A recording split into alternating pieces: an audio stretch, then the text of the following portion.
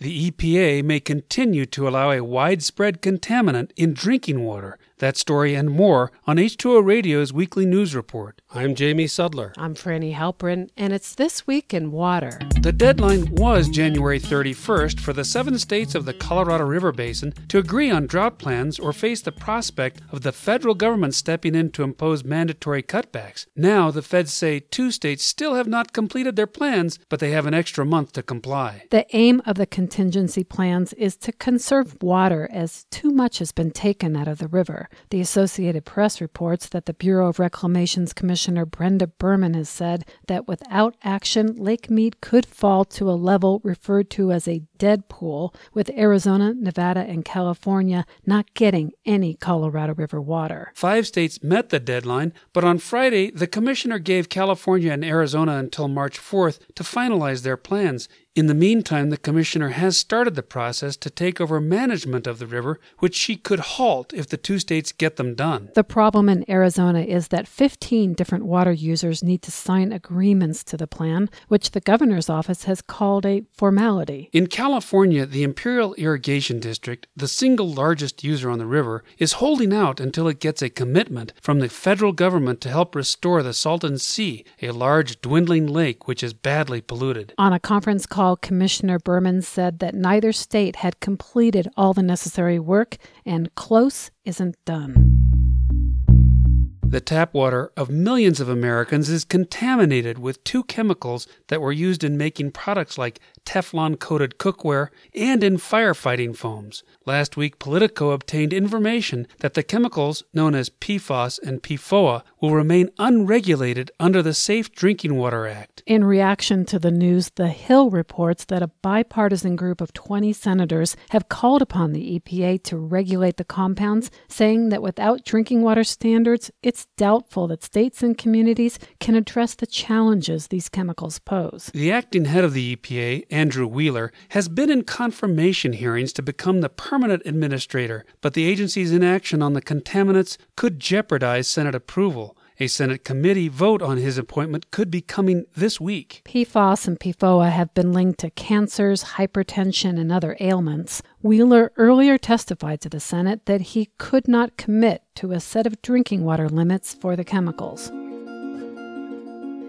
The National Weather Service in Iowa last week warned people not to go outside if possible, and if they did, not to breathe deeply and to keep talking to a minimum as brutally cold air swept from the Arctic into the Midwest. The low temperatures were caused by a breakdown of the polar vortex, which is a giant whirlpool of frigid air high in the atmosphere. The walls of the whirlpool can sometimes split apart, sending cold air from the Arctic into the U.S. and Europe. 2 researchers told the New York Times that they suspect more frequent breakdowns can be tied to climate change. The Arctic is warming about twice as fast as the rest of the world on average, which has led to historically low levels of sea ice. As ice is lost, the sea absorbs more heat from the sun, forming a persistent hotspot. Research suggests that the hotspot, along with changes in the jet stream caused by climate change, are breaking apart the vortex, sending the frigid air south. But the BBC reports that there's debate about whether these polar vortex breakdowns are occurring more frequently.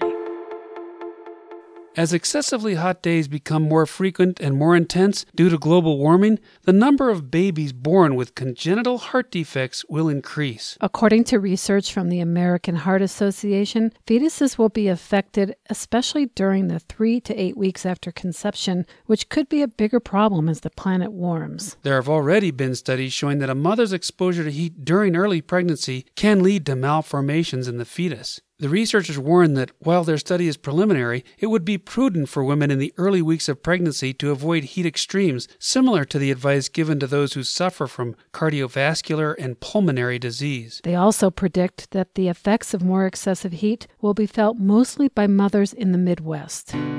And finally, when the government was shut down for 35 days, many national parks took it on the chin as visitors left piles of trash and human waste, sprayed graffiti, used unauthorized trails, not to mention the loss of significant revenue from visitor fees and concessions. But in Northern California, about 30 miles north of San Francisco, there was a small act of vandalism, but not by humans. With no government workers to shoo them away, around 100 elephant seals made a temporary home on a beach at Point Reyes National Seashore, knocking down fences and snuggling under picnic tables as they settled in. It's breeding season, and mother seals with their newborn pups took to the beach to fatten up before heading back out to sea. And although the government is now open and rangers have returned to work, the seals, well, they're not budging. Typically, the Guardian reports, during breeding season, park staff use harmless hazing techniques, which involve shaking big blue tarps